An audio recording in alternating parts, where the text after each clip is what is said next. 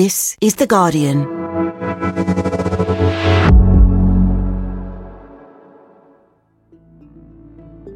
Today, stopped or stalled? Understanding the Supreme Court ruling on the government's controversial Rwanda policy.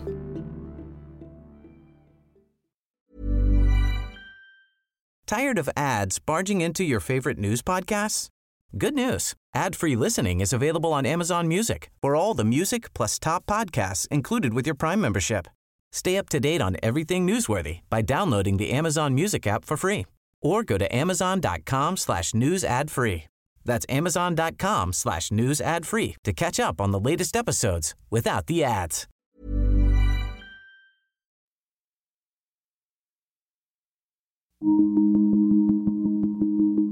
When the government first proposed sending asylum seekers to Rwanda, it sounded chilling, but also totally ludicrous. People don't come across the channel illegally. It's amazing you can still say Rwanda with a straight face. I mean, that's an extraordinary achievement. Why do you say that? 3 prime ministers later, and it is still government policy. Yesterday, the Supreme Court said the scheme was unlawful and struck it down. But Rishi Sunak is not giving up. We are a reasonable government, and this is a reasonable country. But the British people's patience can only be stretched so thin, and they expect the boats to be stopped. That is why I made it one of my 5 priorities. And whatever our critics might say, we are making progress. He says the plan is not dead, and he's ready to bring it back in a workable form, possibly within days. I will not allow a foreign court to block these flights. If the Strasbourg court chooses to intervene against the expressed wishes of Parliament, I am prepared to do what is necessary to get flights off. From The Guardian, I'm Nosheen Iqbal. Today in Focus, the government's Rwanda plan gets a reality check.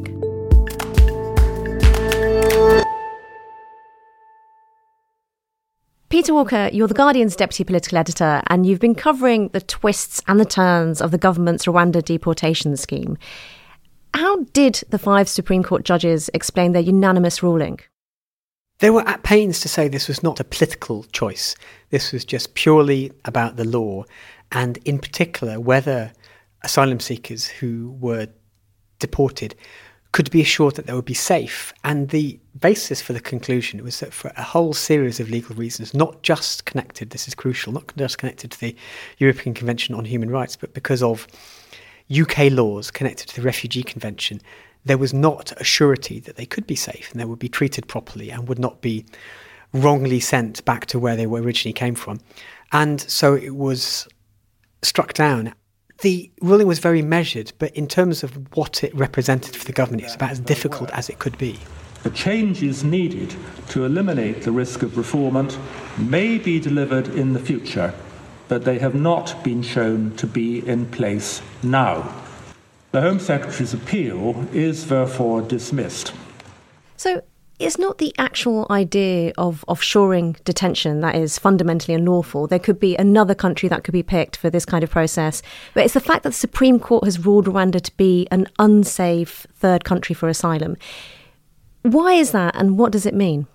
The reason for that is they concluded, based on mainly evidence from the United Nations Refugee Commissioner's Office, that they did not have enough certainty that the legal and judicial and political system in Rwanda was safe enough that people would be processed in a fair way and also that they would be safe there.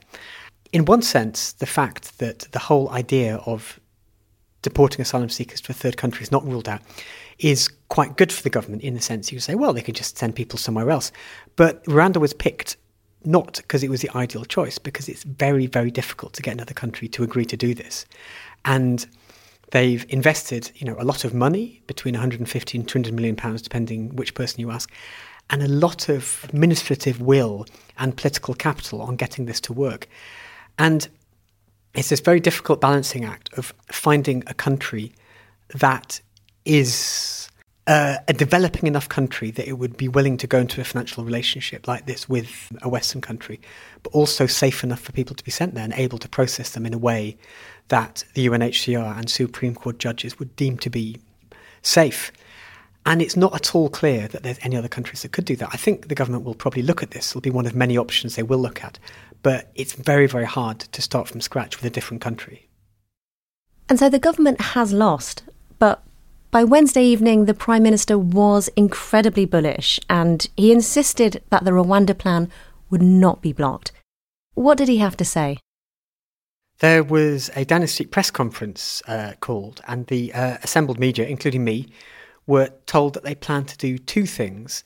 The first of which is to introduce emergency legislation, which sometimes can be rushed through Parliament in as little as a day. It remains to be seen in this case, which would essentially try to legislatively knock down the Supreme Court's worries about Rwanda not being a safe country by declaring it a safe country. And this might seem like a silly thing, you don't make a country safe by saying it is. But this goes back to the fact that legislation passed by Parliament is supreme in the UK. And if Parliament and elected MPs and peers say it's so, then a UK court in theory cannot challenge this. So I'm also announcing today that we will take the extraordinary step of introducing emergency legislation. This will enable Parliament to confirm that with our new treaty, Rwanda is safe. It will ensure that people cannot further delay flights by bringing systemic challenges in our domestic courts and stop our policy being repeatedly blocked. This then has complications because there's legislation which competes with this, not least domestic legislation, which enshrines the European Convention on Human Rights and also the Refugee Convention too. So it's hard to say now, but it's possible there could still be a UK domestic legal challenge to it. So just to be clear, they're not giving up, but they're looking for other ways around working against this ruling, which include creating a Rwanda treaty. The idea would be the Rwanda Agreement, which was a kind of informal memorandum of understanding, would be boosted to being a full treaty, which would be ratified by MPs.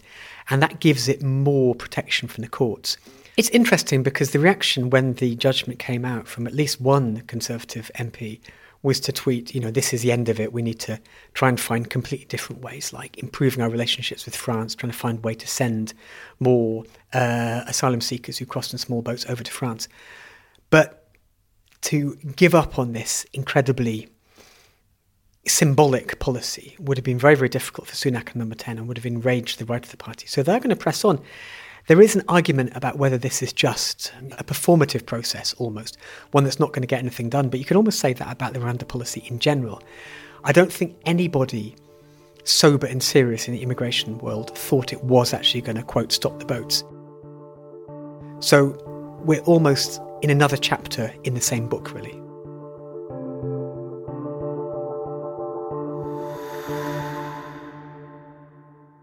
Peter, it's been quite the bumpy ride for the Rwanda plan since Priti Patel, then the Home Secretary, first announced it in April 2022.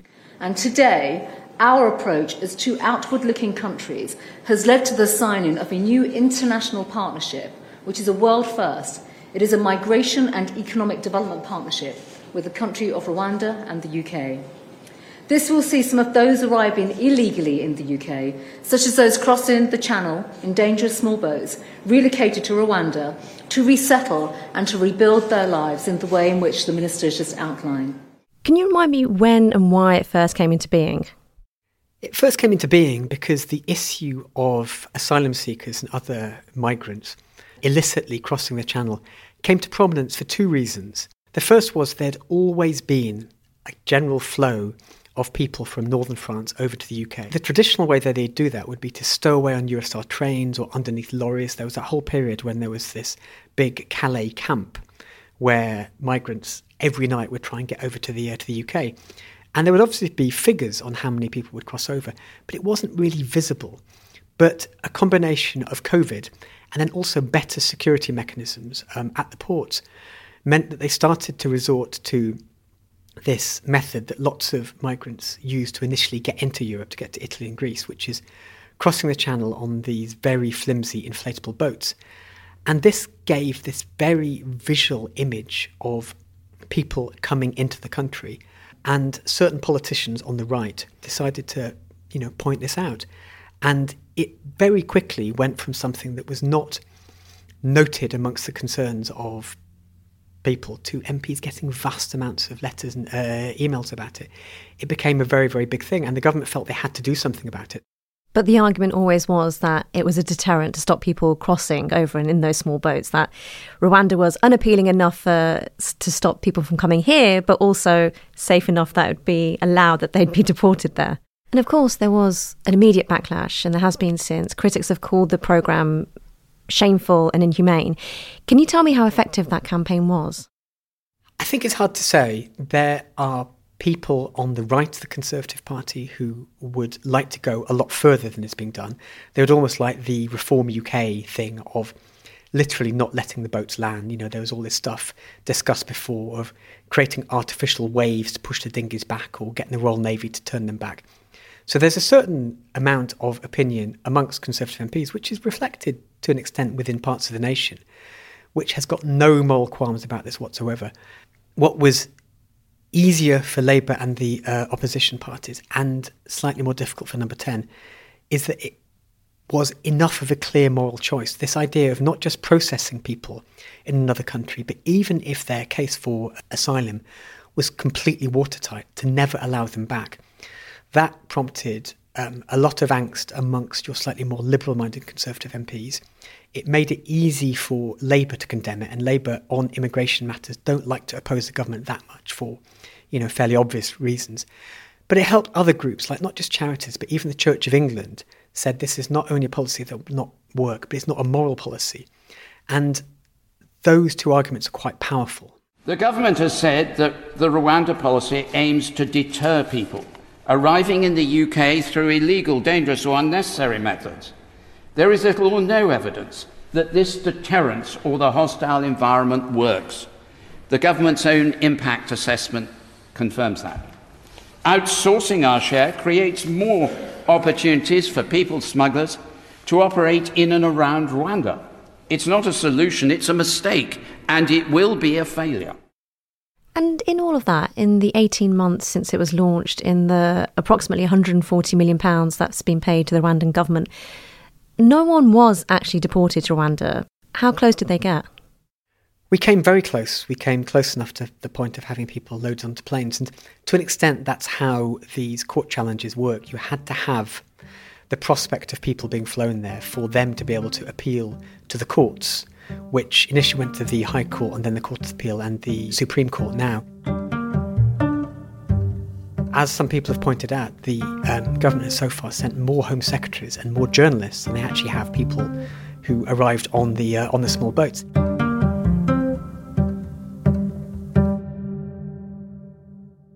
Peter, it seemed like an uphill legal battle for the government from the very beginning, and yet commitment to Rwanda hasn't wavered. The now former Home Secretary, Suella Braverman, declared it was her dream to see flights deporting asylum seekers to Rwanda. I would love to be having a front page of the Telegraph with a plane taking off to Rwanda. That's my dream. She's, of course, since been sacked, sent the PM an incredibly scathing 3-page letter accusing him of betraying the country, of being weak, of utterly failing to stop this scheme from being the disaster that it is. What does she and her allies think should happen now? Suella Braverman's letter was quite an interesting one because she had promised the previous day she was going to have, quote, more to say. And at that point, when ministers step down, you think, oh yeah, what exactly can they say? But it was this blistering 3-page tweeted letter. The most inflammatory and difficult part for the Prime Minister was she said that when he was standing for leader after Liz Truss quit office, she was originally in the Boris Johnson camp, but she agreed to back him if he signed up to a whole series of things connected to immigration and small boats and various other reasonably hard right areas. And she says that there is a letter that he signed agreeing to all this stuff, which hasn't been seen yet. But if it does turn out that this is the case, it makes him not only look slightly weak in being so keen to get her on his side, he would agree to all this stuff, which was probably not really possible. But he went into Number 10 saying he was going to be honest and open and stuff like that. And if he signs secret deals and then goes back on them, that doesn't make him look very good. just after the Supreme Court verdict came out, there was a meeting of right-wing MPs who were broadly allied to her. And the responses were is that they basically want the government to ignore what the ruling says. They want it to either withdraw from the European Convention on Human Rights and potentially the Refugee Convention, even though it's not at all clear that that would free the legal way. Some of them has basically just said we should ignore the ruling and just start to fly people out. And then in the meantime, all of this lands on the desk of James Cleverly, who was Foreign Secretary and has been Home Secretary since Monday. We've heard the government's response. What will Cleverly's approach now be, do you think? I think it's interesting. In terms of policy, it's probably not going to be particularly different. The Rwanda policy was always set from number 10, and Rishi Sunak, for all his differences with Suella Braverman, was always a fan of the policy, always pushed for it. Cleverly is interesting because I think in just the tone will be different. He's not the sort of person to describe marches as hate marches or homelessness as a lifestyle choice. He's quite an ideological MP. He's going to try and dial it down and try and basically take the excitement out of things, which is arguably what is maybe needed now. And what do we know about his position on the Rwanda policy up until now? I mean, Yvette Cooper has suggested that Cleverly has said in private that he thinks the Rwanda plan is, and I quote, batshit. I don't believe the new Home Secretary ever believed in the Rwanda plan. No. He distanced himself from it and his predecessor's language on it. He may even, on occasion, have privately called it batshit. But he and I agree. To be completely honest, I think if you took 90% of Conservative MPs and injected them with a truth drug, and one that worked, then they would probably say the same thing. I don't think there's many MPs who genuinely believe it would actually achieve what it was meant to do. It was always a policy to try and show that the government would, quote, do whatever they could to try and stop the boats. Cleverly is definitely more liberal with a small L than Suella Braverman was. He supported the small boats plan because everyone in government had got to do that. And he still will. He's a very loyal minister. Sunak wouldn't have put him in that job if there's any doubts about that. And what about the actual numbers in terms of the tens of thousands of people crossing the channel? What did that figure look like pre-Rishi Sunak's plan, and what does it look like now? So in 2022, just under 46,000 people made the trip. This year, the figures seem to be gradually going down. I mean, by September, there were about 20,000 having made the trip, which compares to 25,000 people for the same period of 2022. So the numbers are dropping, though, arguments as to why tend to be mixed. Most people seem to think that the weather is a factor, the fact that the summer this year has been slightly wetter and windier and rougher. There is one thing that number 10 claims is a success, which almost certainly is a success. The percentage of Albanian nationals crossing in the small boats has gone down an awful lot. And that's because there's been a bilateral deal made whereby Albanian nationals, for the most part, unless they have a genuine claim, tend to be removed back very, very quickly. And that seems to have been a disincentive for Albanian nationals who have dropped an awful lot. So there's now only a very small number of the people crossing in small boats come from there. Coming up, where does this week's ruling leave Rishi Sunak's pledge to stop the boats?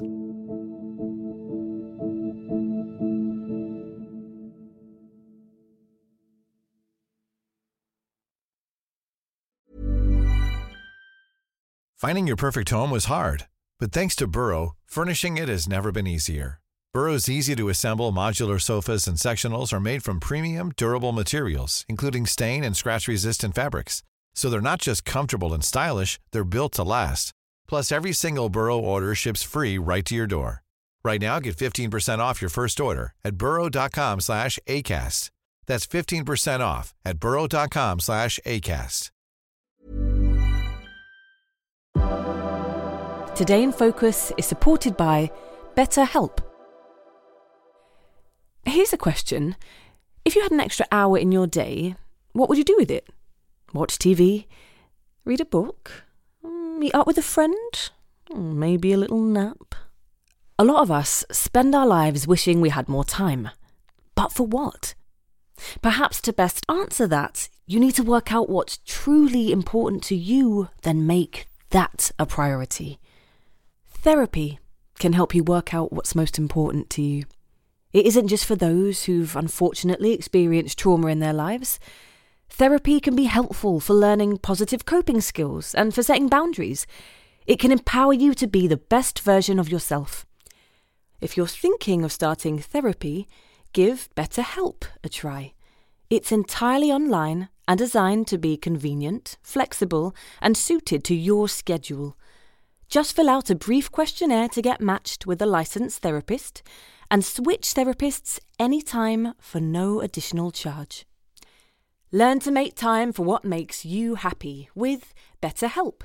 Visit betterhelp.com/todayinfocus today to get 10% off your first month. That's BetterHelp, HELP.com/todayinfocus.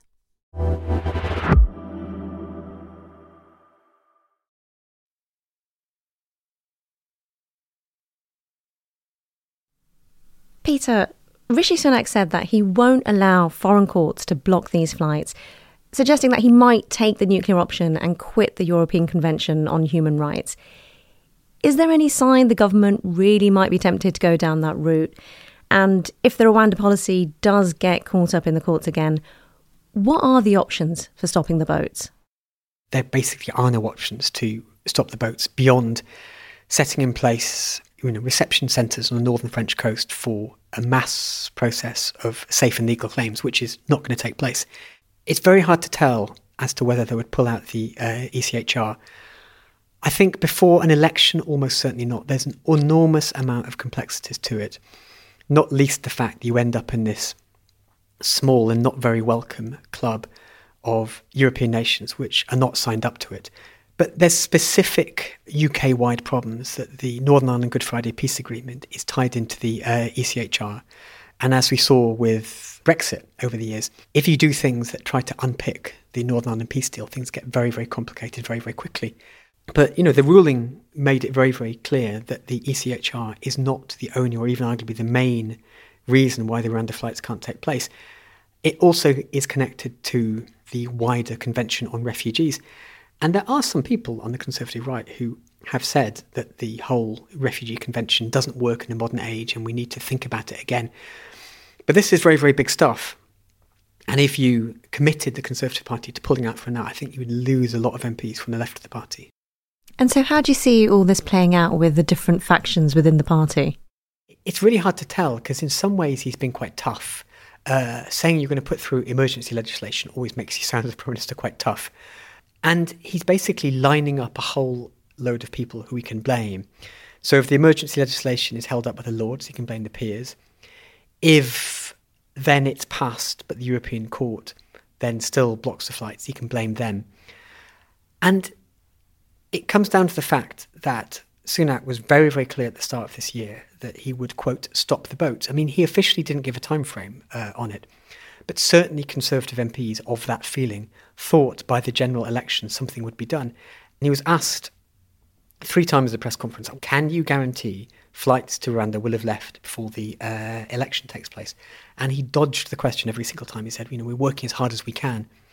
So there's 2 potential problems for the party, the one of which is the right of the party get peeved at the lack of progress on this. And the second is he gets tempted into particularly, I hesitate to say rash, certainly right-leaning actions, such as promising to leave the European Court, which would really, really upset the centre of the party. So there's no easy way out, really. And amid all this noise, I guess it's easy to forget that this case was actually about 10 people who at one point were due to be put on a plane to Rwanda and now, of course, won't be. Peter, what will happen to them and to others like them? One accidental good bit of news about this whole process is that the asylum claim rate has picked up a bit because the focus on the system has allowed Labour to say again and again and again how there's about 170,000 odd people whose cases have not been processed and how the delays for doing this is taking longer and longer. There is a quite strong argument that refugee charities and others have made to let asylum seekers work while they're waiting for their claims to be processed so they can pay for themselves, contribute tax and stuff like that. But that, for various political reasons, won't get done. I think for now, though, the people who are already in the country, the threat of being put on a plane and flown to a country thousands of miles away with an iffy human rights record, they won't be facing that. And I can only imagine, as someone who has arguably fled a war or trauma or something like that, the idea of being put in a plane and dropped somewhere strange must have been an incredibly traumatic thing. So that, for now, no longer hangs over them. But, their immigration lawyers, their advisors, the charities will say to them, look, the government is still trying to push on with this. So the threat hasn't gone. Peter, thank you so much. Thank you. That was The Guardian's Deputy Political Editor, Peter Walker. You can follow all of our rolling coverage at theguardian.com. You can also listen to the new episode of Politics Weekly with more on the fallout from the Rwanda decision, as well as the Commons vote last night on backing a ceasefire in Gaza and where that leaves the Labour Party. Find that wherever you listen to Today in Focus. That's it for today. I'm Nasheen Iqbal. This episode was produced by Lucy Hoff and Natalie Catena. Sound design was by Rudy Zagadlo. The executive producer was Phil Maynard. We're back tomorrow.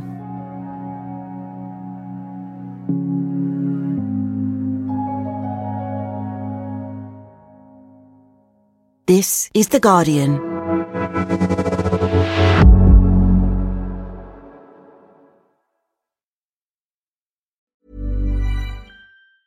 Tired of ads barging into your favorite news podcasts? Good news. Ad-free listening is available on Amazon Music for all the music plus top podcasts included with your Prime membership.